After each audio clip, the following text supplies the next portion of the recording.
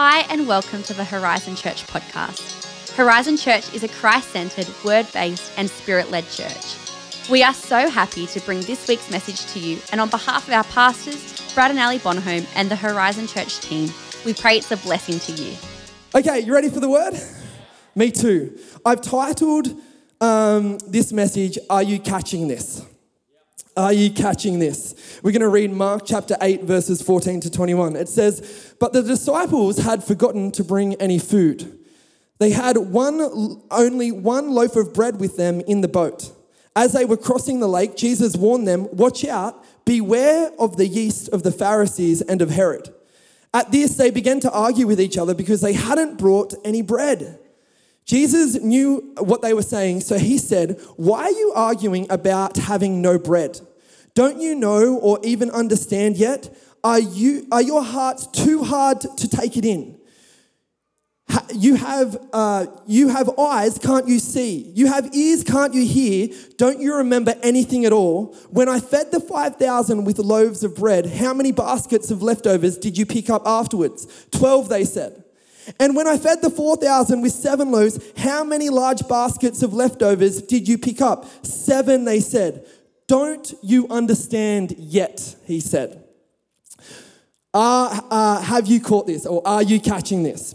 So we see a story here of just before this, the prelude to this is Jesus feeds the 4,000. This is the second mass feeding that Jesus has done. First of the 5,000 and now of the 4,000. And as you know, we all like to say it, is that they only counted men. So there was at least 8,000 people at this particular feeding. So all the crowds are flocking to Jesus because no one has ever heard anything like this before. No one's seen the miracles. No one's heard such authority. They are just amazed. And so as Jesus tries to escape the crowds follow him, and all of a sudden he's got 8,000 people in front of him. He's teaching them all day when he realizes they're hungry. And if he sends them away now, well, they'll get weary on the journey because they are hungry. And so he says to his disciples, do we have any food for these people? Now, this is the second time that this has happened. We are reading the second account. He's already fed 10,000 people, okay? Now he's feeding 4,000 or 8,000 people in total. And they say, we have 7 loaves of bread and 2 small fish. So Jesus takes the bread, he prays over it, he breaks it, and he gets his disciples to start distributing the bread. And the amazing thing is as they're distributing the 7 small loaves of bread, it just keeps multiplying. Just keeps going and going and going and going until all 8,000 people are full. Now, this isn't a miracle of a crumb filling a belly. Okay? It wasn't a miracle of like when you eat a little bit and you're like, oh, I am miraculously full right now. This little dish that I paid $22 for has filled me up. You know what you convince yourself as when you're at a cheapo cafe? So, he says to his disciples, go and collect the leftovers. So they take 7 baskets, and in this scenario, it's 7 large baskets, okay? Now, I couldn't find a large enough basket, and I'm sorry for the morbid example, but they could fit a human in it. So like coffin size, okay? Very large baskets. And the disciples, and I'm going to pick on Peter in this message because I'm fairly confident he would have been a culprit in all of this, okay? And I'm pretty sure he's in heaven right now being like, well, if it helps the church, pick on me, okay? So they start to go and collect the leftovers, and they say, anyone got any leftovers? Any leftovers over here? Yep, thank you. You just throw them at me. Are you catching this? Oh, I'm catching it. Go, Tam. All right. Are you any leftovers over here? Yep. Leftovers. More leftovers, please, Joshy. Any leftovers? Go, Lily. Yes. Okay, now don't eat. Any leftovers over here? Any leftovers? And they start to jetta. Good work, Jack. Whoa. Okay.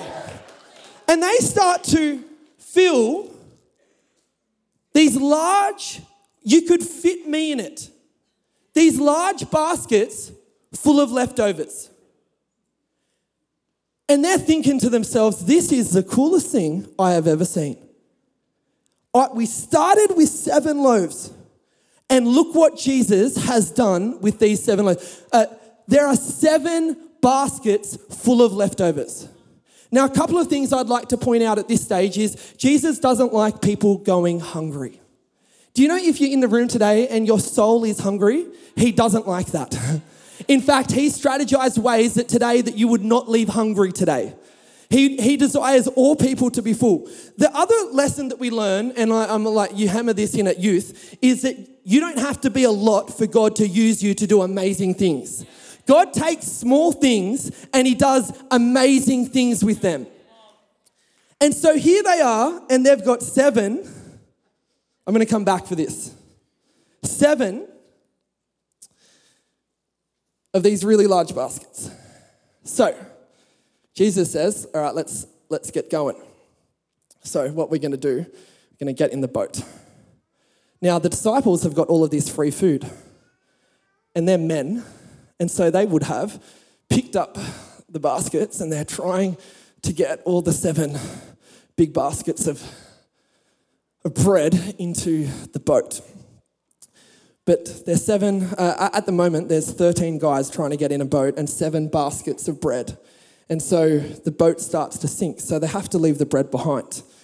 And Peter, though, can't pass up the opportunity to take some free food. So Peter grabs some bread. Peter's thinking he's so smart, and they get in the boat and they go into wherever they're going next.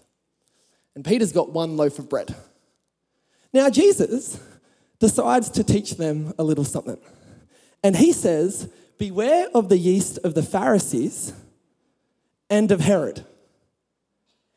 And all of the disciples start to think to themselves, it's because we only brought 1 loaf of bread.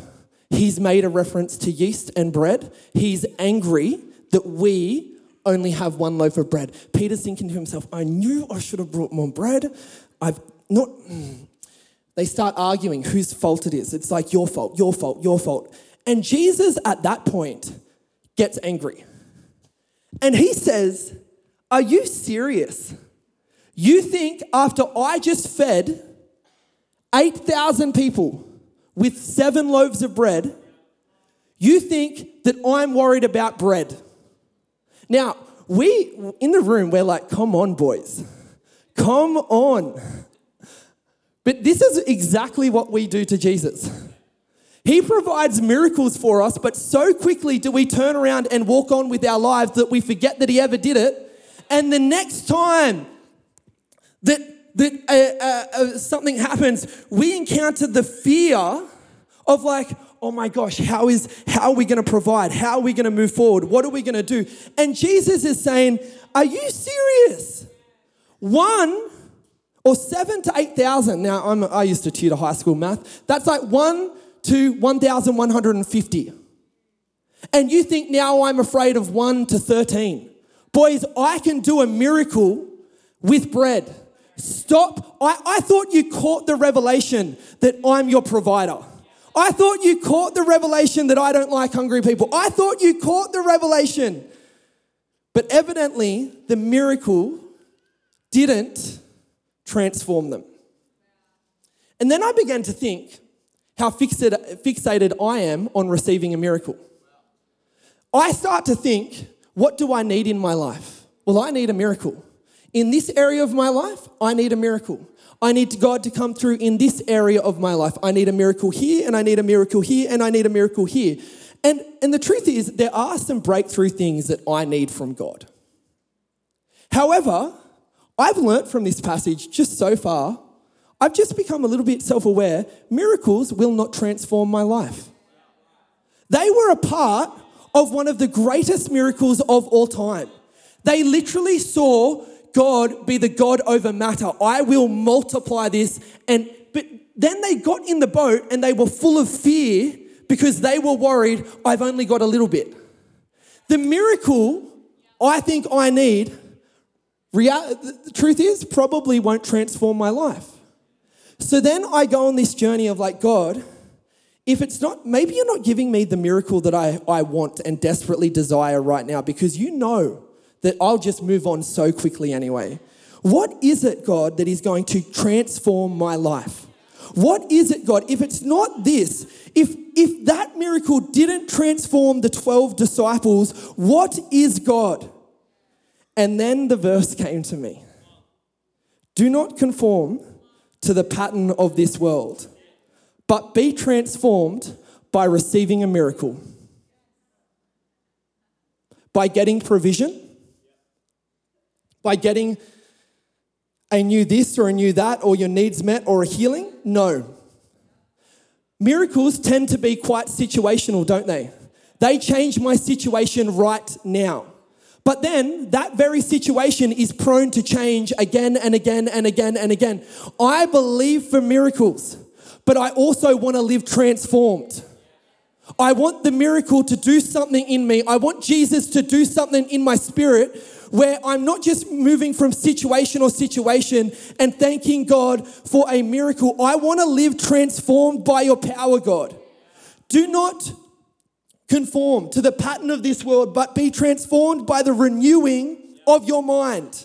Then you will be able to test and approve what God's will is, his good, pleasing, and perfect will. I wrote this down. If you want to live in a short-tempered, nearsighted, unforgiving, harsh, and lonely world sometimes, Jackson, you don't need a miracle. You don't need more money, a better job, a different family situation. What I need is to be transformed by the renewing of my mind. The disciples were in the miracle, but they did not receive they did not catch the revelation that God was trying to give them, and so they walked forward, not transformed. A couple of thoughts. Number one, we have to find the revelation in the miracle. We have to find the revelation in the miracle. When Pastor Brad preaches sometimes, he refers to his glory days as a youth pastor. And if you didn't know, I'm the youth pastor, Alyssa and I. And it's so funny because he'll like say things and use examples of like back when he was youth pastor. He'll be like, I remember when I used to stress over a $30,000 youth camp budget. And I'm like, look back on that now, and we have to believe for way bigger things as a church. And you're sitting there thinking, we do have to believe for bigger things. I'm sitting there thinking, that's me. I'm stressing over the youth camp budget. That's me. I've done a fair amount of youth camps now, and every year I get so stressed. In fact, what's crazy is every year God has come through and his church has come through every year. Every year he's come through. But when it rolls around again, the anxiety increases, the stress increases, the fear increases. But I don't know what happened this year. Something shifted in me where it wasn't anxiety and fear that arose. It was like this deep confidence that God comes through for his people. It wasn't an entitlement. It wasn't like I'm entitled to this. But it was like somewhere along over the past 12 months, I've stopped just getting a miracle and then moving on. I caught a revelation that every time God provides for his people, he will always come through for his church. I've been transformed. We used to live in this like really, really horrid one-bedroom unit. The worst unit ever. But at the time, it was our first home. So like I thought it was the best thing ever. I just thought you couldn't get better than this. Now I look back and I'm like, I can't believe we lived in that filthy place. So dark, cockroaches everywhere. It was nasty, okay? It was nasty. One day, not because of our cleanliness, just because like it was a dirty, filthy unit. I shouldn't have said that. So then God, about 9 months into our lease, God like gifted us this new rental. And it came out of nowhere, and it is the best, it is heaven on earth for us. It is just heaven on earth, the complete opposite of the old place. But now, that was smart, eh? Be transformed by the renewing of your mind. So, recently, this anxiety has started to appear, where I'm getting really stressed about our living situation. What if it changes? What if they take away our lease? What if this? What is this? I'm on realestate.com.au all the time being like, I'm coming up with 100 contingencies, okay? Anyone been there, by the way? Yeah.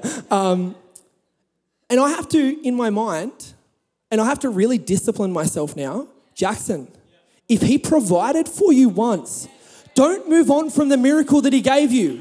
Don't move on. Catch the revelation of the miracle. He didn't just give me a unit to live in. No, he is the God who will always provide housing. He is the God that cares for all of my needs. Catch the revelation. In the Old Testament, we see that so many of these amazing Bible characters, they did not just accept a miracle, they caught a revelation. And they would build an altar to how God revealed himself at that place, because they didn't just want the miracle, they wanted to walk forward transformed. In Genesis chapter 16, Haggai is completely rejected. She's feeling alone, abandoned with her son. And then the angel of the Lord appears to her. And she says this, you are the God who sees. You are Jehovah El Roi. You are the God who sees. I have seen the one who sees me. She didn't just have an encounter with God. She walked forward from that day knowing I have a God who sees me. In Exodus chapter 17, God reveals himself by giving the Israelites victory over the Amalekites. And they label Jesus, they label God, they give him the name. He reveals himself as Jehovah Nissi. The Lord is my banner. You are my leader, you are my defender, and you are the one who gives us victory. We're not just going to get a victory and move on here. We are going to go forward and we are going to constantly proclaim, I've got Jehovah Nissi on my side. In Genesis chapter 22, when Abraham is on the mount and he's about to sacrifice Isaac, and God provides the ram in the thicket, he doesn't just swap out the sacrifices and go, yes, I've got my son back. No, what does he do? He goes, you are Jehovah Jireh. You are my provider. All the days of my life now, I won't just live in the miracle. I will now move forward with a revelation. The church, and I think the next generation, is struggling to catch the revelation. We are constantly in this fast-paced society moving on so quickly from a miracle. When God says, would you just take time to reflect? I didn't just want to give you a momentary reprieve from your problems. He cares about my problems. He cares about my every need. He wants to give me the miracle. But in the big scheme of things, he more wants me to catch the revelation. I want to live transformed. I want to live transformed. Number 2, beware of your default response. So, here in this scripture, we see they're on the boat. They've only got one loaf of bread hidden behind their backs. They're arguing to each other. Oh my gosh. He's angry. He brought out yeast because he's angry that we didn't bring any more bread with us. And I'm just thinking to myself, you've been with Jesus for a while now. Have you not caught his character yet? You did make him angry. Not because of the bread that you brought or didn't brought, because of your lack of faith in his character. But what we see here is the default response that we're programmed to. This default shame response of I'm not enough. We didn't do good enough. And when we get a revelation from God and when we're a part of a miracle, It's so funny. Even if we get the revelation, we've still got a default response built into us that we have to watch out for. On Friday night, Liz was at St Andrews. I was at Sutherland, so I got home earlier. And I walked in to the cleanest house ever. Like, it was, I contributed a little bit, but like, she had made sure it was like amazing. I was like, man, this place is so clean. Okay? But she was an hour away. So, I don't know what I was thinking. I probably wasn't thinking. I just walked in, went straight for the remote, undid my belt, sat like this on the couch, and I watched TV. And then I thought to myself, I'm hungry. So I get up, I go to the kitchen, the spotlessly clean kitchen. All right? Put a pot of boiling water on, chuck some pasta in it. I'm going to cook pasta. I'm going to have butter and cheese in it. It's my guilty pleasure. It cost me 60 cents, and I'm happy. I wait for the timer, and timer goes off. I go over, open the fridge, no cheese, no grated cheese. So I get the strainer out, I strain the pasta, throw the strainer on the bench somewhere, open the fridge, there's a block of cheese. I thought, I can make do with this. Pour the pasta in the bowl, get out a grater. Pasta's here, I'm here, and I'm grating cheese like this. Cheese all over the counter, all over the floor. Not that I care. I get my humongous bowl of cheesy pasta. I go back to the couch. I sit like this. I pull over the ottoman. I put my feet up. And I am enjoying my favourite TV show after my favourite night of youth with cheesy pasta, and I am living. And then it clicks. My wife will be home in 30 seconds. There is cheese everywhere. There are pots on one side of the living room. There's my clothes, my youth clothes are everywhere. My stuff that I brought in from the car, everywhere.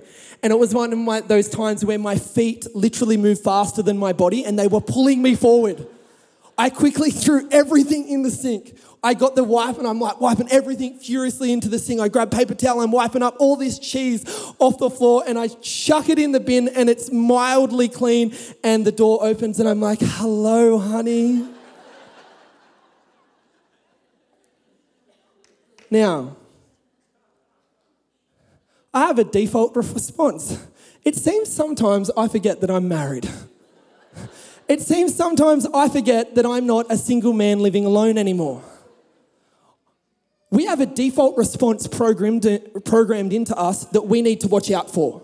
Because if we don't, it will rip us off from the transformed life that God wants us to live. Be transformed by the renewing of your mind. Don't just get a miracle, catch the revelation, and when the default response is fear or anxiety or uncertainty or you can't sleep, you need to go back to the revelation and you need to remind yourself, no, He is my provider. He does give me the victories. He didn't just provide a miracle then, He will provide it for me again and for the rest of my life. I am going to live. I am determined to live, not as just a miracle to miracle Christian, but I want to live transformed. I don't want to live in fear anymore. I don't want to live in anxiety anymore. I want to live a transformed life.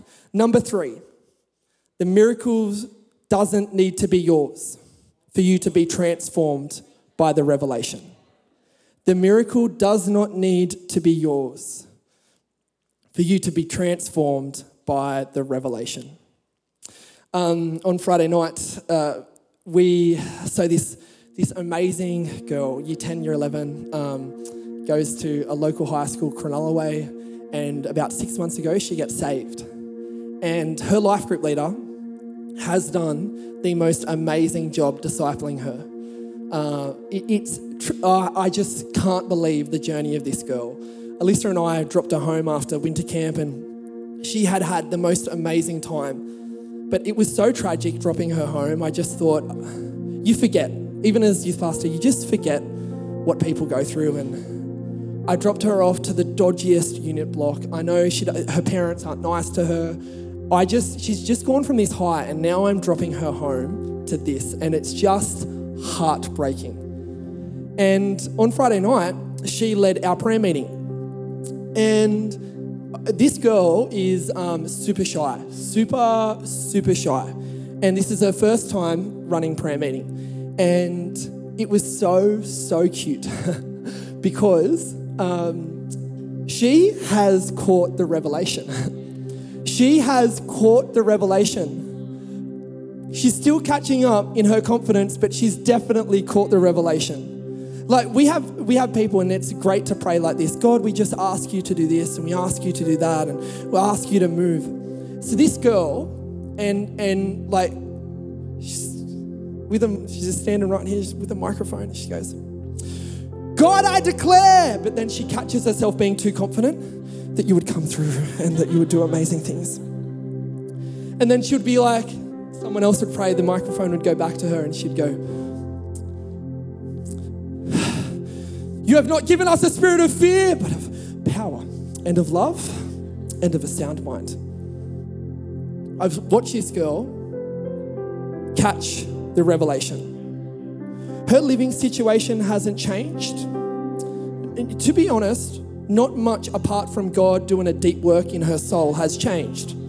She's been given nothing that I know of yet, no testimonies of crazy healing or breakthrough in the family, but she has done the best thing that you can ever do. And when you see a miracle in the Word, you don't just admire a miracle. Just don't think, wow, Jesus is so crazy. They would have been picking up bread, because it wasn't Peter's miracle, it wasn't the disciples' miracle. They would have been picking up bread being like, this is so cool.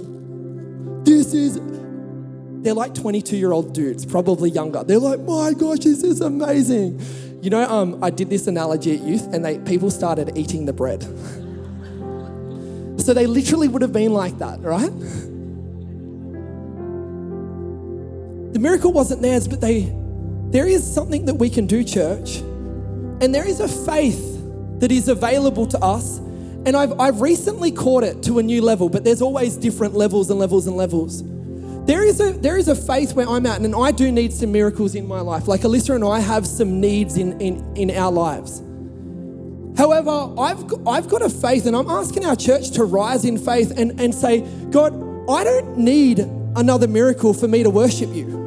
I don't need to see another crazy feat of your spirit for me to trust you every day of my life.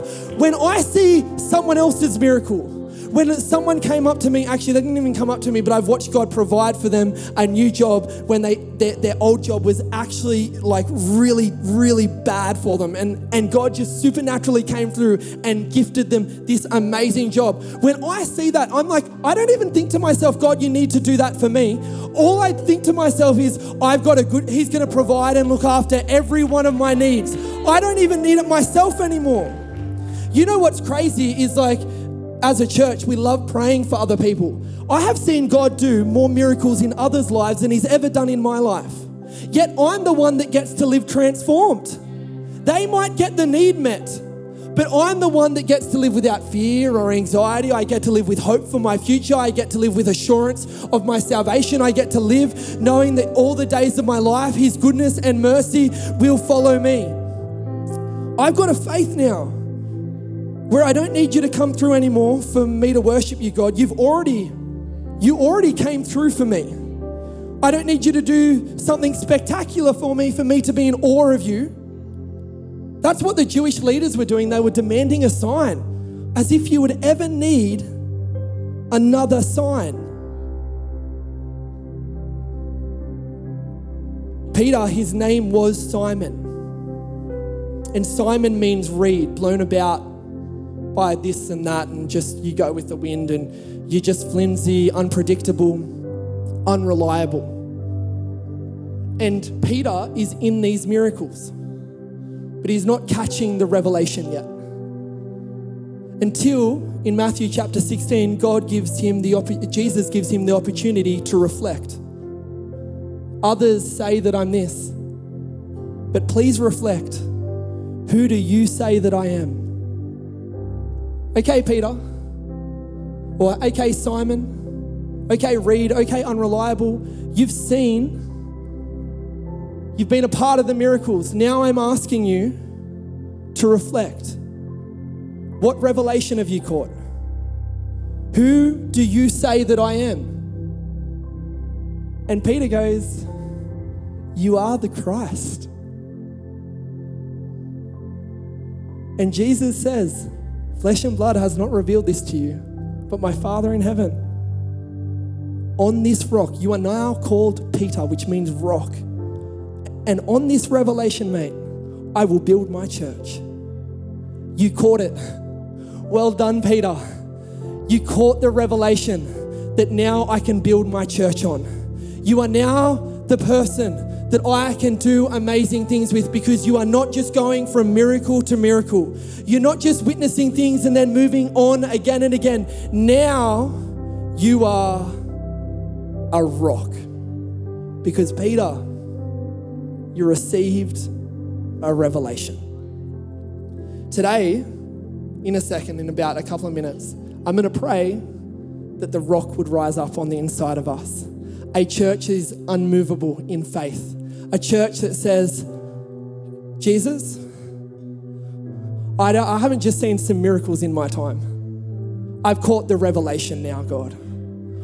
You are the Christ. I can trust you every day of my life. Before we get there though, two things that I want to do. Firstly, this revelation out of this scripture sort of came to me from the Selah message. When we announced Selah as a conference, I was reading through Mark and God said, I'm setting aside some time for you to pause and reflect now. You've been part of a miraculous journey as a church, but now I'm giving you 3 days to pause and catch the revelation. Jackson, you can't move into your future now without taking 3 days for me to say to you one-on-one, buddy, Jackson, who do you say that I am? Reflect on what you've seen. As a church, we're going to take time to catch the revelation of what he's done, who he is, and who we're taking into the future. That for me is Selah. Secondly, the miracle doesn't need to be yours for you to be transformed by the revelation. I want to tell you about a miracle. Even as a teenager, I knew that I was lost and broken. I knew there was a darkness that I could not overcome on the inside. Everything that I did to purify self and just experience a little ounce of freedom internally never, ever, ever worked. There were ways that I discovered that gave you like momentary, like 15 minutes of you could block out the world, but never did I find a way that I could clear out this soul and be able to breathe again. One day I walked into a church and Jesus Christ transformed my life. I'd heard about him in scripture, and funny enough, my nan used to take me to mass and I thought, this is all ridiculous. But then that day, a miracle happened in my life and it changed me from the inside out, marked me forever, and I have never once found anything that can do what Jesus did for me. The cross that he died on paid the price for my sins and made me clean. And I am the man I am today because of that miracle. Can I tell you, you may be in the room today and you need that miracle too.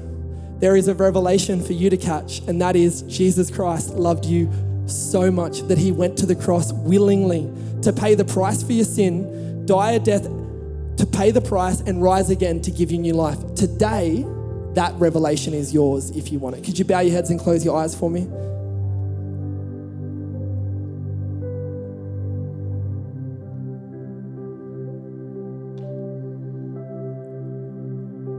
Right across the room and online as well. If today you're coming back to Jesus, you're opening up your heart to him, you know God has a plan for your life where he will provide every need. He will look after you through and through. He will never let you go. He'll never leave or abandon you. He will be with you. It's a life as you learn to do it with him, free from anxiety and fear. It's full of hope and joy, full of peace. That's the life that he offers today by saying, if you receive me, if you open up your heart to me, this is what I offer today. So on the count of 3, if today you're saying, Jackson, I'd like to pray that prayer and invite Jesus into my heart, I'm going to ask you to lift your hands on the count of 3, and you're going to give me a wave. I'm going to tell you that you're amazing. You can put it straight back down. I'm not going to call you out, not going to call you out by name. It's just anybody's private opportunity while everyone has their heads bowed and their eyes closed. And we're going to pray a prayer for the greatest miracle of all time. On the count of 3, if you're opening up your heart to Jesus today, ready? 1, 2, 3, as I look around the room. Beautiful. Beautiful. Thank you, God. Thank you, God. Jesus, we just worship you today. I pray for anyone online who may have given their heart to Christ today. We declare that they are a new creation in you. We declare in Jesus' mighty name that their needs would be met by you, that you would be with them, that you would give them that assurance. You will never leave them, that today they have their forever friend, the God of the universe, with them and living in them. In Jesus' mighty name. And everybody said, amen. Amen. Thanks for listening to this week's message. For more info about Horizon Church, please visit our website at hz.church. Have a fantastic day, and we hope to see you again soon.